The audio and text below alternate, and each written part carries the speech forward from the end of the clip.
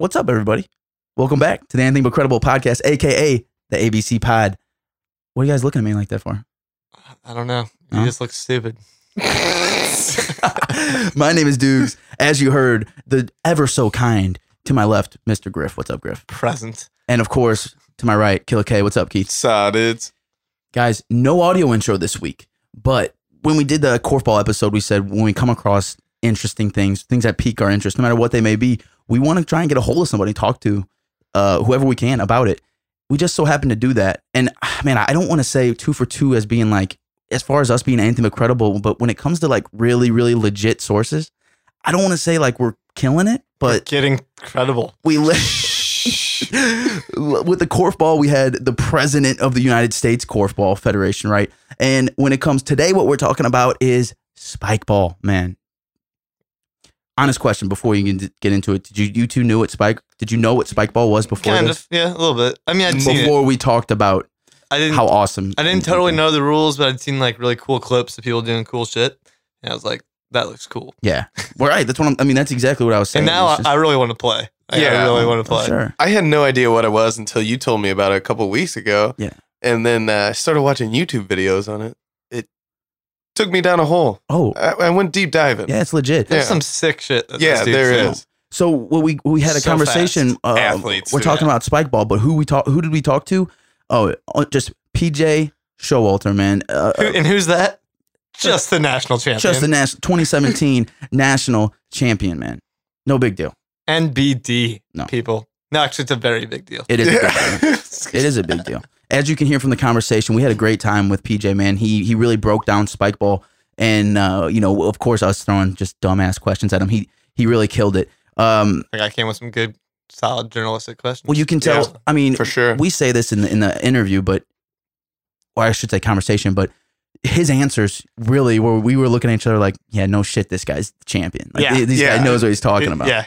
Dude, what a great ambassador, He's too, clearly to the a- game. yeah, clearly you know? a student of the game. That's a good point. He's out here, as you will hear, he's out teaching, Yeah. youth programs and traveling and doing all this stuff with the actual spikeball company. Not to mention the dude could hold like a good conversation. Like it was a good chat, For man. sure, It was yeah. good, It was. It was a good interview. Seems like a good dude. Seems like a real good dude. And so a lot of you guys might know if spikeball is kind of lingering up there. It's like, well, I know that's from the first time I ever came across it was I think in YouTube that 2015. bitch. I think was on Shark Tank. This is one of the few things on Shark Tank that really is blowing up. I mean, it's a real thing. And if you might remember, Shark Tank actually made a pretty solid deal. At this point, it was a known game that you could buy. Yeah. And at this point, what did he end up making? He made the owner made a $500,000 deal for 20%. With who? Damon. Oh, right on. So for 20%, what is that? A $2.5 million? Evaluation? Yeah. I believe so, yeah. All right. I don't Not know. bad. I'm bad at math. bad. That's what's up. But as far as Shark Tank goes, that's a solid deal. Well, And look at it now, man. They got it on college. It's like college clubs. They're doing youth programs, as you hear. It just seems like a game that Pro will League. absolutely take off on campuses across. Oh, Oh, yeah. yeah. Oh, yeah. It's easy. so perfect. And I guarantee you they're going to get sponsorships from some kind of energy drink very soon. It seems like Monster sponsors all these things, or Red Bull Yeah, sponsors well, all these one of things. them's going to try to get into it before the other one, right? Yeah, it's Oh, like guaranteed. Yeah. 5 hours. And Somebody. also beaches. Yeah. Like, Oh, I'm yeah. going to a beach this summer. Mhm. I want to have one of these things. Well, Yeah. you can see some of the footage on YouTube. Is some of the pro, like he was saying, what did he say? What did PJ say? Santa Monica or something? They literally play on a beach, and it is the entire beach. I mean, there's hundreds of people out there playing. Oh, yeah. And so, yeah, Griff. I mean, that sounds like an awesome time. Even though I don't know If I'm going to be very how good. long I can last. dude. I'm too out of shape for this, I think. But man, does it look fun? You'll hear. I From, don't know if it plays in my skill sets. Which You know- are... Give me a minute. So, well, let's hit on that real quick before we get into the conversation, because we kind of just jumped in. We wanted to have more of a conversation. So I guess we should say, Keith, maybe you can help me explain this too. Like spikeball is basically in super normal layman terms, I guess it would be there is a super mini trampoline, like 1.5 feet off the ground. Yeah. And I don't know the dimensions of it, but there's basically a tiny little ball about the size of a softball, around that size. And what's happening is you're volleying 2-on-2. There are no boundaries, correct? So you're going in the complete 360 around Yes. this. And basically One person serves it on this and you're bouncing the trampoline off, and it's like volleyball where you get 3 hits, and on that third hit, you have to hit it back on that trampoline. Then it goes to the other team. Is that that's a very general description. I'd say you did it justice. Yeah. And all you have to do, like we said, is Google. You see these guys out here. When we're talking to PJ, who's literally top-notch tier as far as the competition level. The top dog. These guys, as you hear, the reason why we say we don't have maybe the hand-eye coordination or the stamina to do this, these guys are out here jumping, laying out full body. So fast. Multiple times. Everything's happened split second. That's what grabbed my attention. I was just like... It's the reaction speed. It's crazy. That's nuts. Yeah. It's crazy. Yeah, I would never be able to do this. No. So even if I had the athletic ability, which I don't think I do, but even if I did, And if you don't, we definitely don't. Yeah. just having the hand-eye to even get that ball back on the net, on the trampoline, it's tough. It seems tough. Yeah. After talking to PJ, I think it's safe to say we all want to not only try it out, but man, St. Louis is one of the pro stops, one of the tour stops. We checking that in Forest Park Yeah, we're next gonna time have they're to here. go. I think so. We might have to enter the tournament. Me and Griff. Yeah. I mean, you're way too unathletic. Sure. So Yeah. Well, that's right. It's 2-on-2. me and Griff got You know this. what? I actually would love that. You can be our cheerleader / Yeah. coach. Oh, I'd no, You can I, get our water and carry our Just no. carry around a clipboard. carry our Just- jock no. straps. You know. I would literally, You couldn't hold him. I would literally just videotape you, and it would be, that might go viral by itself. How awful that video is going to be. I can only imagine. But No, man, we're gonna train. There'll be a montage. We'll be really Yeah. good. Yeah, we're gonna be hitting like sides of beef in a meat locker. We're gonna do it all. Yeah. All the generic And then- 80s montages. And then we will get knocked out in the first round. Yeah, that montage did not work for them. well, listen, guys.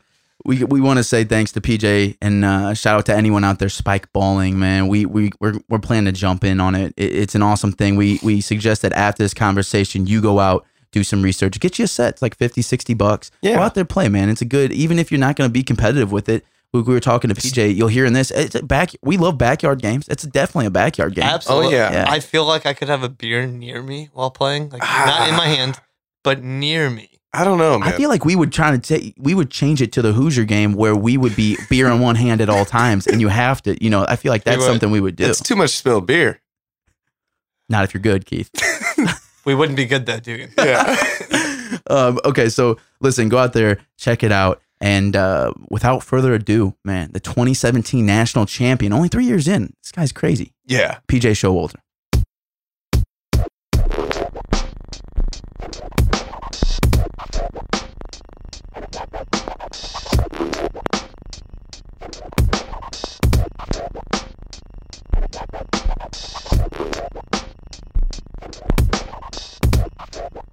Okay, everybody, what's going on? Hey, we are on the phone right now with PJ Showalter, the 2017 national champion. PJ, first of all, welcome to the Anything But Credible podcast, and thank you for taking out some time to sit down and talk with us, man. Appreciate it. Thanks for having me. Well, first of all, congratulations, national champion, man. How's that feeling right off the bat? I mean, that's got to be amazing. It feels pretty incredible. It was my third year playing, and so not getting to even play in the national championship the first few years, this was pretty special. And my whole family came out to watch too, so that was pretty sick. Third year. And first trip to the tournament, huh? Or to the championship? Yeah. That's Well, okay, so the way it worked, it was the first time I played in the championship game. So I played in nationals all 3 years, but the closest I made to the championship game was the semis, where I lost 2 years ago in the semis to the number one team in the country. Okay. So. nice. Man, well, that's still a solid record, I'd say. Yeah, that's pretty good. Yeah. So, Natural, man. well, okay, so we're talking about spike ball today, man. So, PJ, first right off the bat, man, I feel like the first question I got to lead with is when people come up to you and say, "Oh, you play spike ball," like, how do you explain to people like maybe like us three who would come up to you and say, "You do what? You play spike ball?" Like, what is your explanation to them? Kind of the gist of it is spike ball is, I guess, kind of an up and coming sport. It's kind of started out as a backyard game, beach game type deal, but now it's getting a little more legit with hundreds of tournaments all over the country. But the gist of it is, if you know the rules of like doubles beach volleyball, the exact same rules essentially, except for instead of hitting the ball over the net, you're going to hit it off the net. So it's like a little trampoline on the ground. It's kind of a combination of volleyball and foursquare, if you will. So pretty simple rules. It's just 2-on-2, 3 touches per team. You bump, set, and then hit it. And then first team to get possession, bump, set, hit it off, and then have it hit the ground just like in volleyball. It's that team's point. So it's very similar to beach volleyball, just with a different net, kind of. Okay, I like that explanation. I actually didn't even think about the foursquare. Yeah, I but that makes a lot of sense. Yeah, and so a lot of people, me included, first time ever coming across it, I think was when it was on Shark Tank. Was that were you playing before that? 3 years, I guess. I was playing before that. Yeah. So the way spike ball started actually was, I think mid '90s. It was invented by a guy who tried to market it to younger children and like kind of like a family game. And it's just too much hand-eye coordination, too much like skill required for anyone under like 10 or 11 to be to have very much fun with it, unless you're just going to jump around on the net, which I didn't do in the first place. Yeah, so, it looks a little bit tricky for that children. guy had very little success with it. He dropped the patent, and then the current CEO just picked up the patent and started marketing it to college-age kids and doing this whole tournament thing, and it's kind of taken off since then. He found the right market for it seems. Right. Yeah. He did the right thing with it. Yeah. Well, it's funny that you mentioned the athleticism and the hand-eye coordination. And anyone who watches spike ball in any way can pick up on that right away. I mean, me and Keith were just talking off air. We were wondering what size is the ball, and what does it like? Is it like softball size? It's probably a little bit smaller than a softball. Okay. And it's pumped up, so it's filled with air, and it's like a plasticky, rubbery material that the newer balls that came out with a new ball that has like the little pip thing sticking out, that like same as the grippy ping pong paddles, so that you can get spin on it and kind of control it better with your hands. There's more control with those things on the new ball, and so it's just kind of, I mean, it's very different than I guess any ball that I can kind of compare it to, but it's basically the size of a softball, and it's not very pumped up at all. It's pretty squishy if you squeeze it, and so it gives you a lot of control and doesn't really just fly out of your hand when you're trying to set or anything like that. Okay, so it's like volleyball, right? But there are no sides, right? You're rotating around the little trampoline. Right. So what are the rules with contact? So I guess that's one of the biggest. What do you say? What are the rules with like contact and stuff? Like someone interferes with you while you're going for the ball, or I think that might have been my first question, because if you watch the real the real high top tier players out there like you, I've seen a couple matches that you and your teammate Tyler were playing in. The people, you guys included, are flying around when you go for that third hit. You might go jump to your right, hit it left. What happens if you jump to your right and the guy on the other team standing, and you just kind of jump in front of him? Is there like he's blocking? Is it like a gentleman's rule, or is it kind of just right? So the way that works is if I get set and I'm going to hit, if the other team impedes my swing, if I hit them on my swing, that point is automatically my point, because they're responsible for getting out of my way. So it's kind of the offensive possession has the right of way.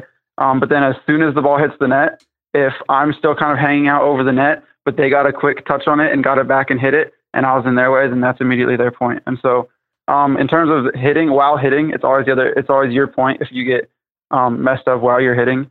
In terms of like playing defense, if you're running for a ball and someone gets in the how to get it, then it's just a redo of the point. So there's replays, and then there's also just automatic points depending on the situation. Okay. So does that come into strategy at all, where you try to maybe get a point that way by having them interfere with you? Like having not like none of the top 25 teams really do that. It's a really like classy atmosphere in the top group of people, and so people, there's a lot of like mutual respect, and you kind of know like.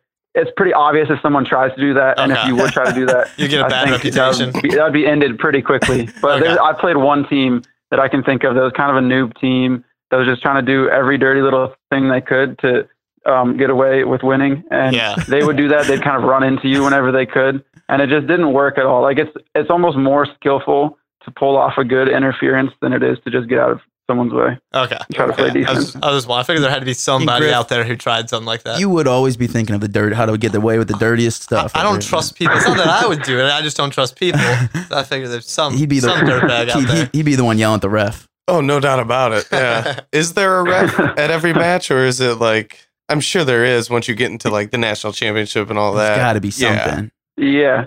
So the way it works is it starts out with like round robin pool play at every tournament. And so a lot of times you'll have each pool is there's like power pools that are seeded according to your national ranking, and there's just pools for anyone else who signs up where you're kind of randomly placed. And it's usually pools of anywhere between like 7 to 9 or 10 teams. And you play every team in your pool, and then based on your wins and losses and your point differential, you'll be seeded in the usually 64 team bracket. And then based on that, like usually pool play is kind of self-officiated. Everybody's just kind of classy about it. It's not elimination or anything. And then as soon as elimination games start, generally there's what they call observers, which currently there's not like full-time observers in the sport, but once there's people there designated to be observers that are also running the tournament. And then once like the top players get out in an elimination game and they're eliminated, they often can get paid to work as an observer for the rest of the games. Is how it works currently. Okay. How long does one of those tournaments go for? How long does that normally last? So it depends on the size of the tournament for sure, but the normal like larger ones will start probably 8:30 or 9 in the morning and then end at 5 or 6 in the evening with an hour break in there for lunch. Okay. So it's a pretty long day. Yeah. So then for those matchups with the teams, is it a one and done thing, or is it best? Did you say best out of 3 like in with each matchup? In the elimination. Right. So there's in each, sometimes depending on the size of the tournament, if it's a huge tournament, the first round is kind of just a play-in game anyway. So the top team is playing some scrub teams that just barely made it in. And so that round is generally 1 game to 21. And then from there on out, it's usually best of 3 to 21. And then this year, for some of the tournaments, they had what was called the Premier Division, where it was like an invite-only division that you had to place a certain you had to place top 3 in a certain tournament to get into the Premier Division. And the Premier Division, since it was smaller and more elite, they did double elimination.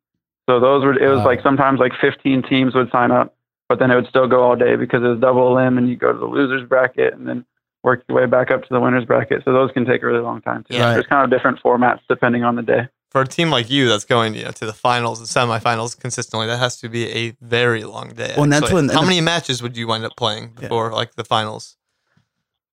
Let's see. If they all go to 3, let's say, which ideally they don't, but we'll have round of 64, round of 32, round of 16, round of 8, semis, and then the championship. Like so 10, that by itself is that would be around 12. Well, if it goes to 3, that's like 18. Yeah. And then you have the 7 pool play games. So you could. I know one day I counted up and I played like 26 games. Wow. At a tournament. So I'm definitely very, very sore and ready to sit down. Yeah, man, I'm tired. Yeah. I'm tired hearing about it. I know he's wearing me out. I'm literally sitting down. It's crazy.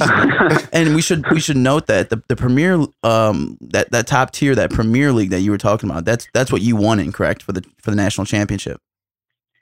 Yeah, that's correct. Yeah, so the way Premier works is, this is the first year they did it, but Premier, you had to place top 3 at a tournament anywhere over the country. That was like an official spike ball run tournament. And once you did that, you had the opportunity to play in like an invite-only region. So I think at Nationals, we had like 60 teams that played Premier. Wow. Okay, wow.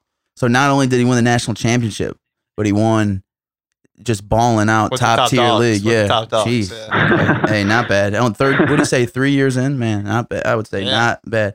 Okay. So I kind of want to ask about technique, okay? Because when I'm watching this, you say you play 20, in one time, 20 games, or on a regular tournament, maybe 12 games or whatever it may be. And these guys out here, and you included, are out there jumping around. When you're defending, you're laying out. You're going full sprint for short distances, long distances. You're playing these 3 hits or whatever.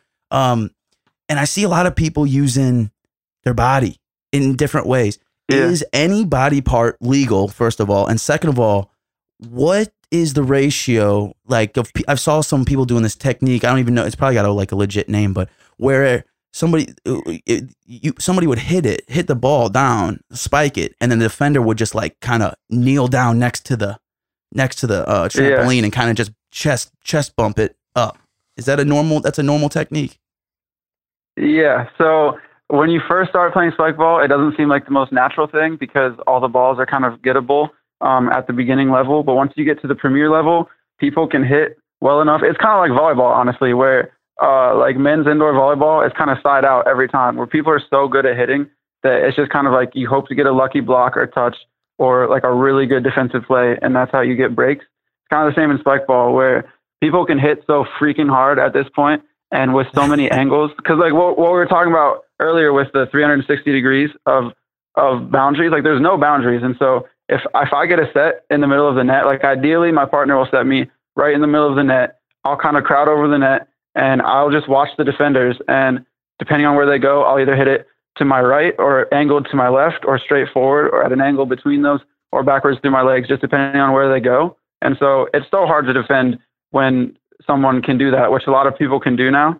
And so you kind of want to max the new best defensive strategy is to just maximize your angle of defense and just kind of force the ball to their most difficult hit. So a lot of times one player on defense will get down on a knee and kind of stick their body in towards the net, hoping that the player either hits it into their body and it goes up into the air for their partner to get, or kind of force the ball away from them and towards their partner. So that's kind of the general defensive strategy when people are doing that. Yeah. Man, and what you said about the body touches, anything goes. So you get one touch, but you can set it with your head if you want. You can. People do some pretty sick foot finishes where they're up by 5 points and they get a set and just destroy a sweet kick hit. And so you can do whatever you want. Like anything goes as long as there's one contact with the body. Man, just that first part of that question, that is so much to process in a split second. Yeah. Right? Like, I guess it just comes down to... there's so many things that happen just in the snap of a finger that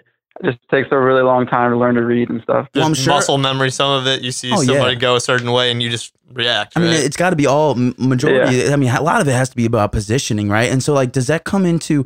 Well, let me ask this: Are you currently playing any sports other than spike ball, or what's your background as far as, or did you come in just completely cold into? I grew up in a range of places. So I grew up partially close to Columbus, Ohio. Then my family lived in China for a little bit, and then we lived in northern Africa for a little bit, and then back in the States. So I played a lot of basketball when I was in the States, a lot of ping pong when I was in China, and then a ton of street soccer when I was in Northern Africa. And then more officially in high school, I played tennis and basketball. So you've been preparing your whole life for spike ball. Those are the more like official sports. But I've loved playing sports like my entire life. So the things that I think translate the best to spike ball, and this is still under debate among people in spike ball, but a lot of people would agree that tennis is one of the better sports that translates, just because of the kind of the arm motion and your knowledge of spins and how to move your arm in the hitting motion that it requires. So, but then there's a lot of also really good soccer players who just have really good foot quickness and are really good defenders and stuff. So people come from a whole range of backgrounds for sure. Man, so I think we got the answer of why it only took 3 years to get to the national championship. Jesus, the prerequisite skills going. God, I just hearing him list the sports, I kind of got out of breath a little bit. Okay, so PJ, man, the reason I asked you about your background is because I was wondering, when it comes to the positioning and thing, is there any kind of, with these other sports, at least on a competitive level, there's always some form of scouting. You know what I mean? You're scouting these other teams, their tendencies, what they like, and what is that a thing in spike ball, or is that a thing maybe that you do at all? Yeah, for sure. So there's thousands of videos out there now, like on YouTube and just all over, where you can watch other teams playing. And so I played like at almost every tournament. I play against some of the other top 10 teams in the country, and even if I don't play them because of the draw, I get to watch them. So I know like a lot of the teams really well. And I'm like really good friends with most of the top 10 or 15 teams, because we see each other at almost every weekend, at each tournament for like the entire summer. And so I know how they play really well, but if there's a team that I don't know super well, or a team that I just haven't played in a long time, I'll get on and watch some of their games. And there's always things you can look for. Like you can watch how they hit. If they don't really have much of a left hand, your defensive strategy will be to force them to hit towards you with their right hand or away from you with their left hand, and hope they kind of screw up a little bit. Yeah. Or if they have a weaker left hand serve receive, you'll do like a side angled serve to their left hand and hope that you can get some breaks off of that. So there's lots of little things. Most people at a higher level are just pretty rounded overall, but there's always little weaknesses that people have if you watch close enough. Yeah, and I think for everyone out there listening that that might not be super familiar with spike ball, you got to realize the way everything is PJ's saying, like even knowing, okay, I'm going to Keith. I've been scouting Keith. I'm going to your left, but everything's in such close. You're right next to each other. Yeah. You're right there. I mean, these things are happening so quick, instantly, that that kind of scouting and thing, I could see it really coming into play, as far as the positioning and know where to go and where to put it. But you got to realize how fast and quick all of this has happened. Because it has to come to your mind like right away. Right, you got to know. Yeah, right. Yeah. And even when you scout really well and you know their weaknesses, it all just kind of comes down to split-second reactions, because there's so many options that you just have to hope that they hit a ball a certain way and then start reading their swing as soon as it happens, and then just jump in front of it as quickly as you can and just kind of hump it up into the air. I imagine trusting your gut reactions has to be huge. Yeah. Right? Oh, yeah, for sure, right? Hey, PJ, Keith, I got a defensive question, actually. So when you're running around the net, because you have to defend 360, are you like trying to mirror your teammate and like stay on opposite sides of him, or like what's the strategy like? Good question. Yeah.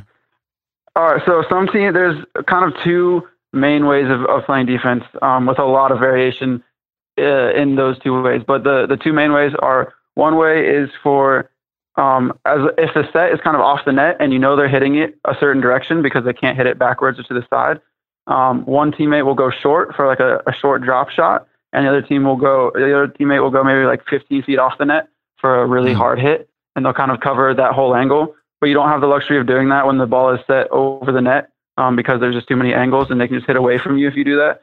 So when the ball is right over the net, a lot of times one teammate will kind of jump in front of the ball, and the other teammate will want to be almost 180 degrees across from them, just ready for the ball to pop up anywhere and try to get to it. But if you both run to the same ball, a lot of times you'll get it up the opposite way, and then it'll just be a lost point because both teammates were in the same spot. So yeah, a lot of times you will want to mirror your teammate across the net.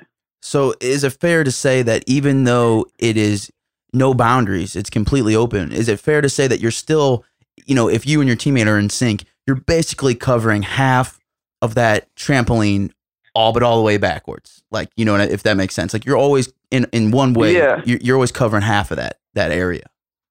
Yeah, and sometimes you can do more. So there's one player who we actually played at Nationals. His name is Devin Matson, and he plays for a team in California. And he's really flexible and does this thing where he'll like do the splits over the net almost. So you're hitting towards him, and he'll kind of jump in over the edge of the net, and he covers just about half of the net by himself. And a lot of times that ball doesn't go up off of him because he's kind of crouching over it. But if it works well for him, the ball will just go off a knee or off a leg or off his chest right back off the net on one hit. And it's too fast to react to as the hitter. Dang. So there's some pretty sick plays where I don't really do that as much because I'm not that flexible, but I'll use my hand or foot a lot, where if I see a play is happening and I don't have time to jump in front of it, I'll stick a foot out on the edge of the net.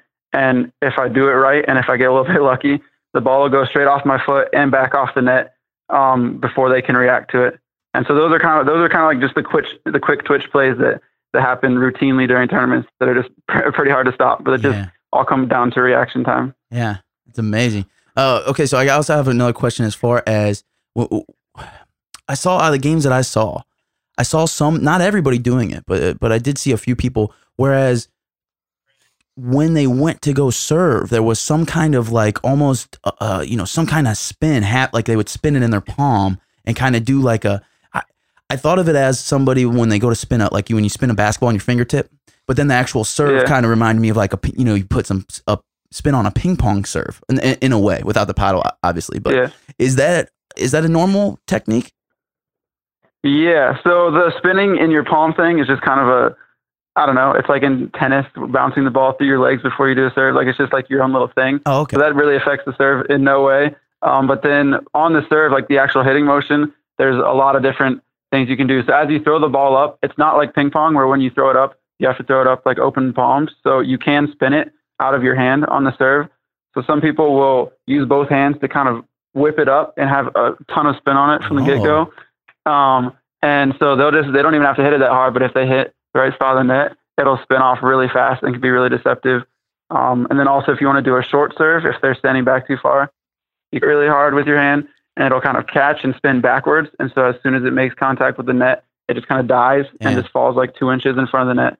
So there's a whole bunch of different options. There's a lot of serves that I do that use spin. There's a lot of serves that other people do that I can't do that use spin. So there's just a ton of creativity with people's serves right now. And that's one of the biggest, most expanding parts of the game for sure. Yeah, it's just technique, just everyone doing their own, having their own style, creating their own techniques. That's dope. I mean, that's what I think attracted me to this game, because everyone was doing their own thing, but they all looked effective and it all looked crazy fast. And, you know, I was just like, everyone's just got their own. It's not like basketball where they teach you put the bat right hand up, make sure your elbow 90 degrees, follow through. You know, it's like, no, I'm going to go out there and do whatever works. It's such a young game, right? So do you see like just new innovations like all the time, or not? Yeah, so I would say somewhat. Even in the 3 years that I've been playing, I would say it's becoming less and less because people are just kind of doing more and more. And so there's definitely a little bit now of like the form of spike ball, where it's like, this is the best way to hit the ball. And that's kind of been proven because the people who win do it like this. And this is the best way to defend. And this is the best way to set. And so like for the longest time, people used to set with their kind of how you shoot a basketball. They'd set with like their elbow up and kind of flick their wrist forward to set a ball towards the net.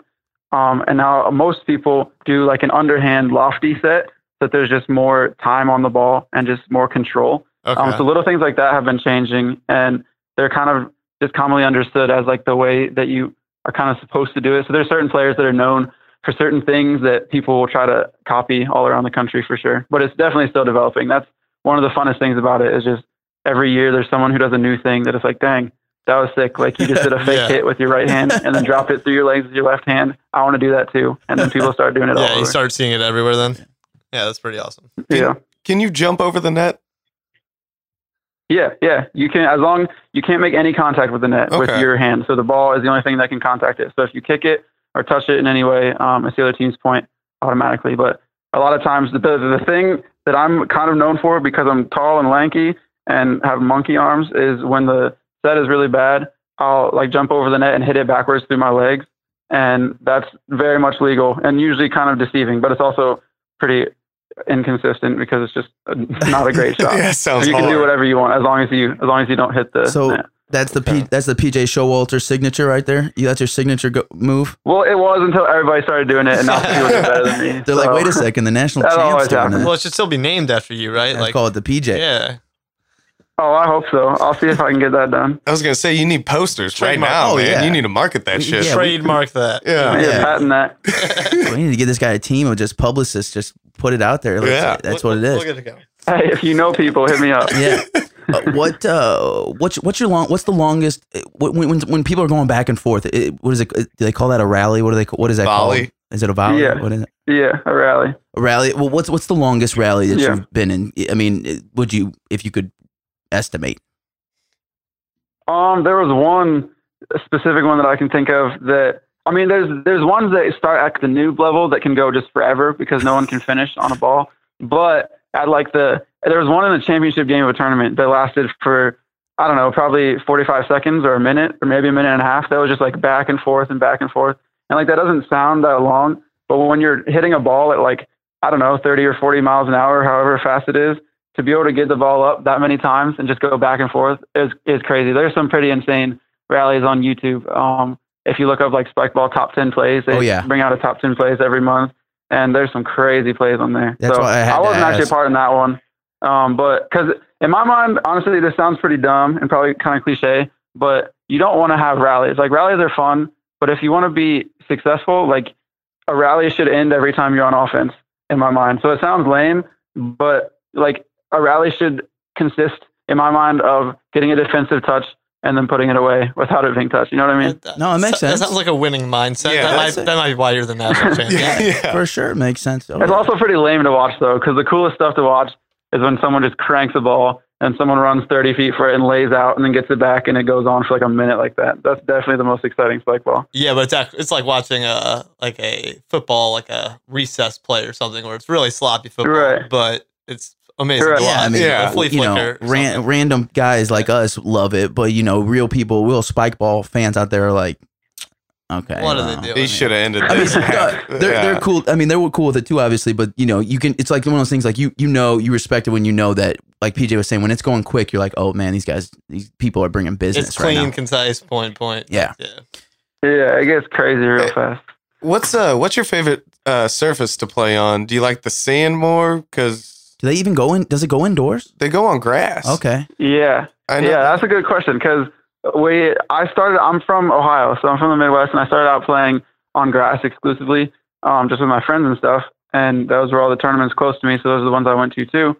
And I liked grass at first. I think I would say now it's kind of changed to either sand, like kind of shallow sand, or like when grass gets rained on and then it has like a day to dry and it's not muddy, but it's like soft, you know what I mean? Oh. And it's like that perfect, like you can run around on it and it's still like solid enough so you don't slip everywhere. But also if you lay out, you're like laying out onto the dirt. I love that. That's my favorite one. Yeah, I was watching YouTube videos and some of these guys are diving on what looks like cold, hard ground. And I'm like, whoa, man, that's gotta suck. Well, especially if you get one of those long rallies, you're probably diving 10 times. Yeah. You know? The sand, though, has to... Yeah, there was one earlier this year where I laid out for a ball and I don't even remember if I got it up. My rib was like squeaking. Like every step, I could hear my rib squeaking. Oh, that's not a good sign. I'm not a doctor, after that. But that's not good. But the sand, that has to like just wear you down, right? Yeah, like, it's a workout. Really gotta be. I've tried running in the sand. Yeah. Not a lot, but a couple times in my life. You took 10 steps. Yeah, it was rough. It was a rough 10 steps. So, what's that like playing that all day? Well, that actually, it kind of changes the way the game is played, honestly. So, there's kind of like the West Coast style of play, as it's known in spike ball, where there's one style that comes from kind of California where everybody's playing on the beach. And then there's kind of like the East Coast and Midwest style where people play more on grass, because on the West Coast, you go out to, like I had tournaments in Santa Monica and San Francisco, this past year. And when you're used to playing on grass, you're used to being able to like run down a ball and get under it. And on sand, there's just no chance you do that most of the time. And so on sand, it's a lot more throwing your body in front of balls and trying to get it up that way rather than kind of reading a ball and running it down, because there's a lot less lateral quickness. And, if one gets away, it gets away on sand. You're not going to get it. Right. Yeah. So, PJ, you hit on it a second ago, talking about Columbus, playing in Columbus.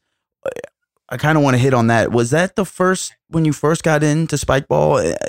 When did you first get into it? And secondly, when or how many tournaments or games or whatever did it take for you to realize, okay, I'm pretty solid. I think I could do this.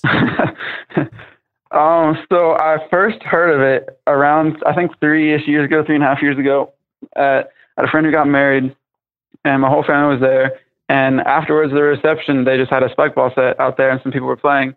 And so I have 3 brothers, so it's perfect for any 2-on-2 sport. So growing up, we played all sorts of 2-on-2 sports, and we found spike ball, and we're like, dang, this is awesome. And we went home, bought a set, just played in our backyard and with like local friends and stuff for a while.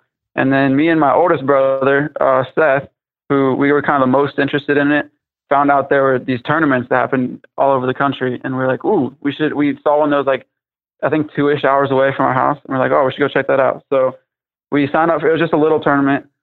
We signed up for it and ended up winning it. And we were like, okay, we must be okay at this. And so then we went and signed up for a big tournament and we went like 6 hours away to Nashville and just got wrecked by like number 3 team in the country. And we're kind of like, okay, so apparently we're not that great at this. But then ever since that point, I kind of got the itch for it and just I've been playing ever since. So that next whole season I played with my older brother, and we got 3rd at nationals. And then all of last year I played with a guy I went to college with, and we placed top 16 at nationals. And then this past year I played with a different guy. So I played with a different guy each season so far. Man, that's got to be kind of interesting, at least just to kind of get that chemistry going. What exactly consists of a season? I mean, is this an every weekend thing? I mean, are you traveling every weekend? What exactly does it require from you to I would say complete a season, if you call it that? So the season there's not, I guess, an official start to the season. There are tournaments all over the country all the time, but there are certain ones that are like spike ball official tournaments where spike ball sponsors them and runs them and like sends their employees to run the tournament. So those are that's what kind of qualifies as the official season, I'd say. So each region, there's 4 regions that are kind of the U.S. is split up into for spikeball. There's the East, the Midwest, the Southeast, and then the West Coast. And each region has 4 tournaments in each region. And so there's 16 total, they call them tour stops in the U.S. And so the first one is generally on the West Coast in probably like February. And then the last one will be probably September sometime. And then so in that span, there's 16 tournaments all on the weekends. So generally from around mid-spring to early to mid-fall, there's a tournament like almost every single weekend. Man. That I might not be able to go to each one, but generally I'll be traveling to one of those tournaments every weekend. And then there's regionals and then nationals. The nationals just happen in October and finish up. So the season kind of goes from February or March to mid-October for the most part. It's intense. It's almost every single weekend. Yeah, it's intense. And I think, guys, correct me if I'm wrong, PJ, but I think St. Louis has a stop on that Midwest section, right? Or did? Yeah. Do you guys not come out for it? You didn't know about it yet? No, that's what I was going to say. I'm making us sound bad, but we have no excuse now. This next year, we have no excuse because I want to check it out. They do it at Forest Park, I believe, which is basically down the street from us. Yeah, that's 5 minutes. We have no more. I played in that one with my little brother, and we had to come from behind and win. Oh, guys didn't even show up for it. Wow, we're sounding our deepest awful apologies. Right now. Yeah. We'll be there next year for sure. I'm pretty peeved. We'll be there. We'll be there next year. We'll make some really big signs. Big signs. We'll wear cheerleader. We'll wear cheerleader costumes and say, "We talked to the 2017 national champion." Sorry about last year. Just bring headshots to sign, or you can just sign up for the tournament and play in it. You could play in like the beginners division and just wreck everybody. Now that you have all the tips. That's true. That is true. We do have the best. Or we could just sign up straight for Premier and just say, "Fuck it, we're going for this." Oh, there you go. That is bold. I'll give you that. That's bold. I am a natural athlete. It's like, I don't know. I mean, I watched YouTube That's not true at all. a lot, so we're good. So here, every weekend, man, you just hit on it. How many tournaments you're getting into? Is there any kind of legit? I mean, are you doing any special kind of dieting or training or anything? You know what I mean? Like, are you just playing so much that it's just literally, it's just one of those things? I mean, I figure if you're a champion, somebody's got to be, doing some kind of, maybe there's some crazy spike ball workout or something that I need to get on. I don't know. So I don't do any, I'm like 162 pounds soaking wet. So there's zero need for me to do much dieting. But I do definitely, I'll work out a lot, especially the certain muscles that are used for hitting. So like the back muscles and shoulder muscles. And then honestly, most of spike ball, at this point, at least, is touch, just like your touch on the ball. So if you don't have a good touch with the ball, if you can't control it perfectly, then you're going to make errors throughout the games, and you're going to lose. So you see all sorts of people. You see some kind of chunky people. You see really short people. I play a guy pretty regularly who's on the top 5 team in the country who's like 6'9" and just has a wicked serve from that. And so everybody kind of has their own playing style and their own strengths and their own weaknesses. So there's definitely not like a certain body type that's like best. But I'd say in terms of like dieting, don't really have that. But there's definitely just practicing like every single day, all the time. So yeah, even if I'm not practicing, like I'm walking to class at school with the spike ball, just tossing it up and setting myself and throwing it around, and I don't know, just getting some touches in, Yeah. So guys, I think it sounds like for us to really start taking off, I think we're going to have to start doing some crazy like Steph Curry warm up type drills. You ever seen him do that where he's tossing tennis balls and I don't know if doing blindfolded? I don't know if that's going to help me. No? I feel like that's the only step between you now and you winning the national championship next year. I think you might be right. Steph Curry drills all day. I like the confidence you're giving me right now, man. It's a dangerous thing.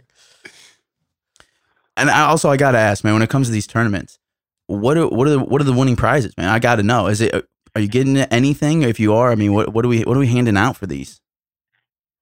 So it really depends on the tournament, but it's very much a growing sport, so it's not huge prizes right now. But like at one of the average tournaments, if you win it, you'll get like $500, or maybe at a big one, you'll get like $1,000, which is definitely, for me being a broke college kid, that's great money. But for it being like, I definitely couldn't walk around and be telling people I'm a professional athlete or anything like that. So it's not crazy money, but it's plenty of money for me to want to keep playing the sport that I think is the most fun anyway without the money. So. Absolutely. Hey, $500 in college. I'll take that. Oh, yeah. Oh, my God. I could stretch that real far. Yeah. Real far.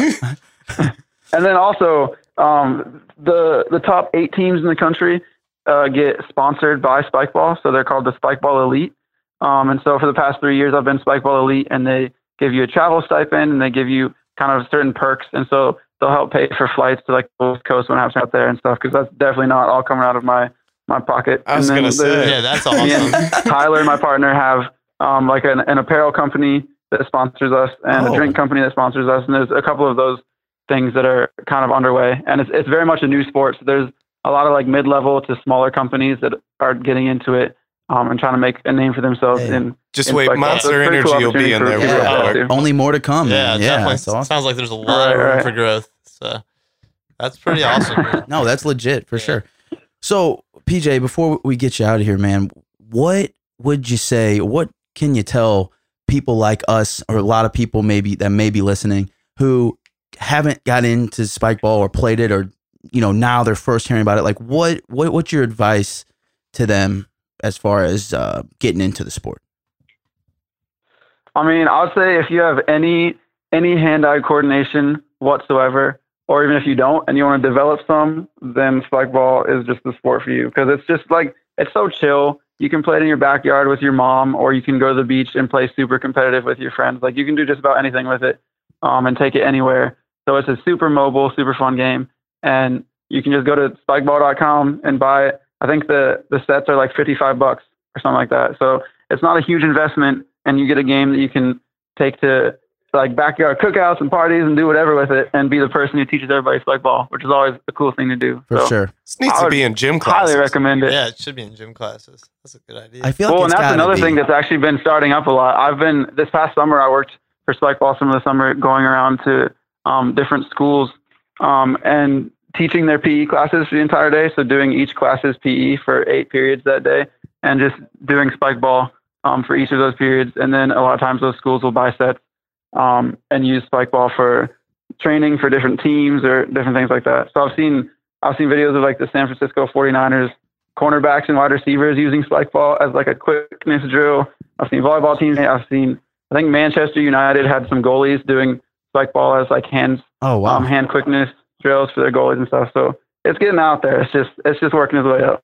Yeah, for sure. You get that next generation into it too, and I think it's gonna take off. Well, if you're ever in St. Louis teaching either in the tourney or gym classes, you have to hit us up so we come and represent correctly. Oh, I'll let you know for sure. So PJ, do you want to have anything that you want to plug? Any of your social media pages or any website or anything like that we can throw out there?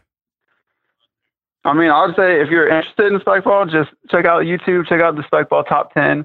If you're interested in buying Chiswick Showalter apparel, then you can go talk to Play With Honor, is one of our apparel companies, and they make some Chiswick Showalter shirts and stuff. But other than that, I'd say just play Spikeball at sports.